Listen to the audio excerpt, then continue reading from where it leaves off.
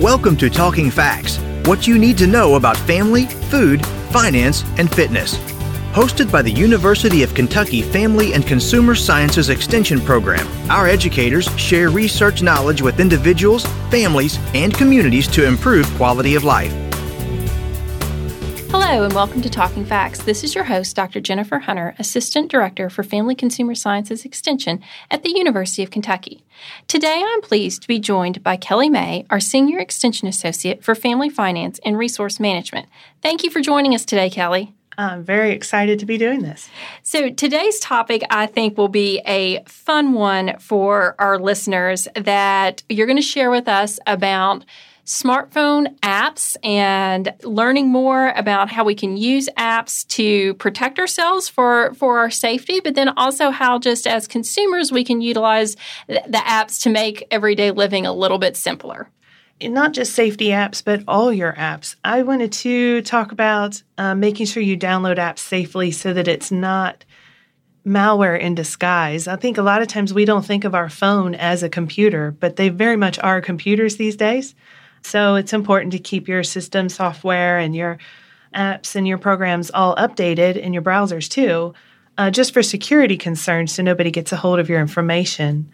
But also, it is important to check out the apps before you download them. I know a lot of times we're tempted by new and glittery things and things that are recommended to us in our other apps, but it's important to check these things out before we just go download them and have them all on our phone.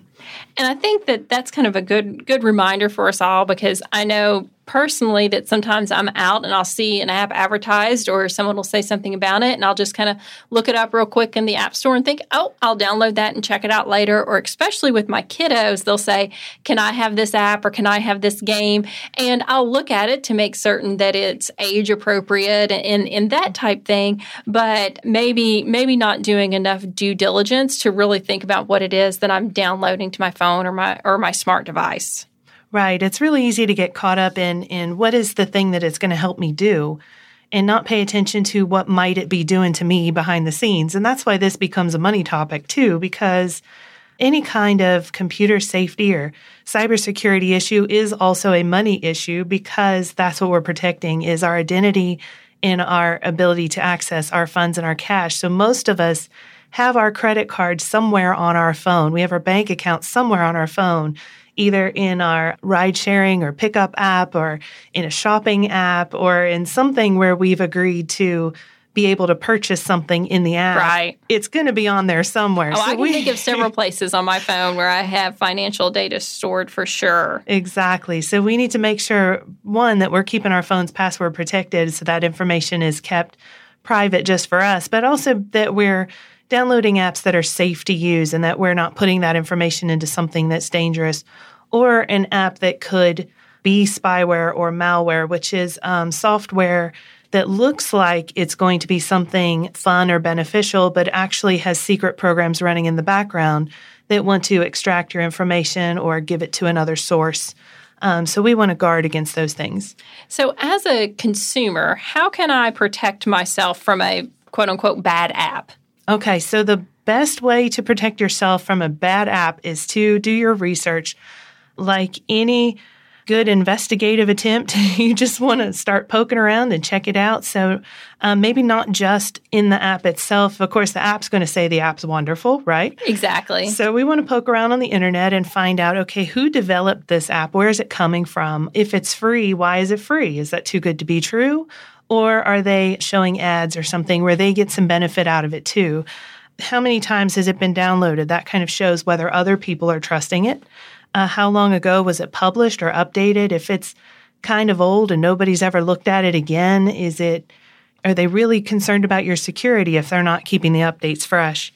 Like with phishing, if there's any spelling or grammar mistakes in the descriptions, that might be a clue that you might want to steer away from that one. Also check out the reviews, but I mark reviews with a grain of salt. When you're reading those, you want to know that people can be paid and people's opinions can be bought. So sometimes testimonials aren't a good track record for how well something's doing, but they can be a good indicator. So if they all seem to be very positive and they all kind of sound the same, they might not be real. They might be fake. So those are the reviews you might not pay attention to. Reviews that come from real people are going to be some good, some bad, hopefully more good than bad. But it's an even better sign if the developer, the app company is responding to those emails, especially the negative ones. If they, might respond to a positive one and say, thanks for your feedback, I'm glad you like it. And if it's a negative one, it's going to be a better app if it's probably somebody responding in, we'll have our team look at that, or thanks for bringing that to our attention. So that they're monitoring it. Right, so you know that they care about you and they're working on improving the product they're offering. Reviews are something that I like to look at because I do like to see what people are saying. But then I also always kind of have in the back of my head of, is this real? Is this not real? So I do like some of the things that you said there in terms of looking for different statements or just different writing styles of how people might write or talk differently. That kind of comes out in the review as well. So I think that it's, like you said, a great tip, but also a word of caution of recognizing that not all reviews may be real. One other thing you should pay attention to anytime you download an app is what permissions does this app want from you? And I know it comes up in this big legal-looking list that's a little bit intimidating, and you might not know what all those permissions do. But it is important to look at that and to read that and see what exactly is this app going to be able to access on your phone, because that's where somebody else could, through a backdoor entry, get a hold of your information. So if you're looking at the permissions that come up, some of the things you might wonder about are, does this app really need to know your location or access to your calendar? Because do they need to know whether you're home or not, or whether you're on vacation? Location is always one of those that I struggle with, and I understand that there's some apps, a mapping app, that needs to know my location so it can tell me how to get to the next spot. So that I understand. But then there's sometimes apps that I think, why would they need? Why is that information important unless it's just a way of them tracking me or knowing where I was or something that they're using that data for, that I'm not getting any benefit by them knowing my location. And sometimes it's just data. Sometimes it's not nefarious. They're not trying to they're just steal something from you, but they want to know who is interested in the products that they're affiliated with. They're just information data gathering. And that's fine. And a lot of times I'll turn the location, this is me personally, I'll turn the location off on my phone just because it tends to drain the battery. Right. And I do the same thing. Most of the time, people don't need to know where I'm at. So sometimes you can turn that off temporarily, but allow it access when it is on if it needs it to work. Another thing that might come up on your permissions is if it wants to use your phone, your camera, or your microphone, be aware that that means that the app can record what you're doing. And it may not be while you're in the app. It may be when the app is off also. Now, a good app is not going to be recording you when you're not using the app. It's the ones that are the ones we're worried about that might try something like that. And I will say that that's one, especially on my kids, on their devices, if they download an app, then I'm always really skeptical of is allowing them to have access to the camera on it. And the same with the hard drive, because if it has access to the hard drive, that means it can not only read or save files, but it could also delete your files. And that makes me a little nervous sometimes. Exactly. Another one to watch out for is phone SMS permissions, which is to make calls or texts. And so there are a few bad actors out there that'll use these apps to be able to make calls from somebody else's phone so they don't have to get charged. So you might want to watch your phone bill just to make sure there's nothing strange on there, just like we'd say to check any statement that you have, just to make sure that nothing is showing up that shouldn't be on there. And then finally, your contacts. If it's accessing your contacts, is it really going to be used to contact somebody else, or is that something they're collecting in order to use or sell? Is that something that they really need access to? And that's one, and this is, again, just me personally, that I always say no to because I think they don't need to know, or I don't want my friends to get a ad from them or a push notification or something from them. So that's one that just kind of me, I'm just always like, no to the contacts.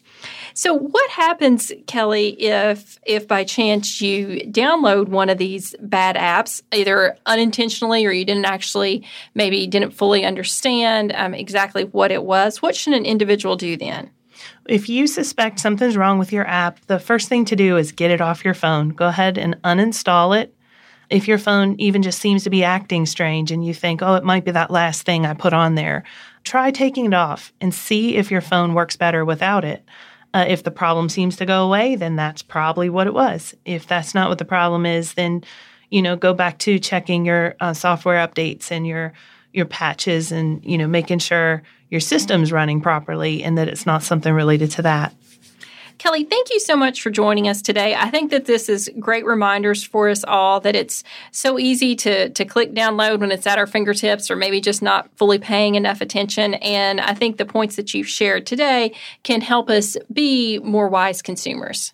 Thank you. Thank you for listening to Talking Facts.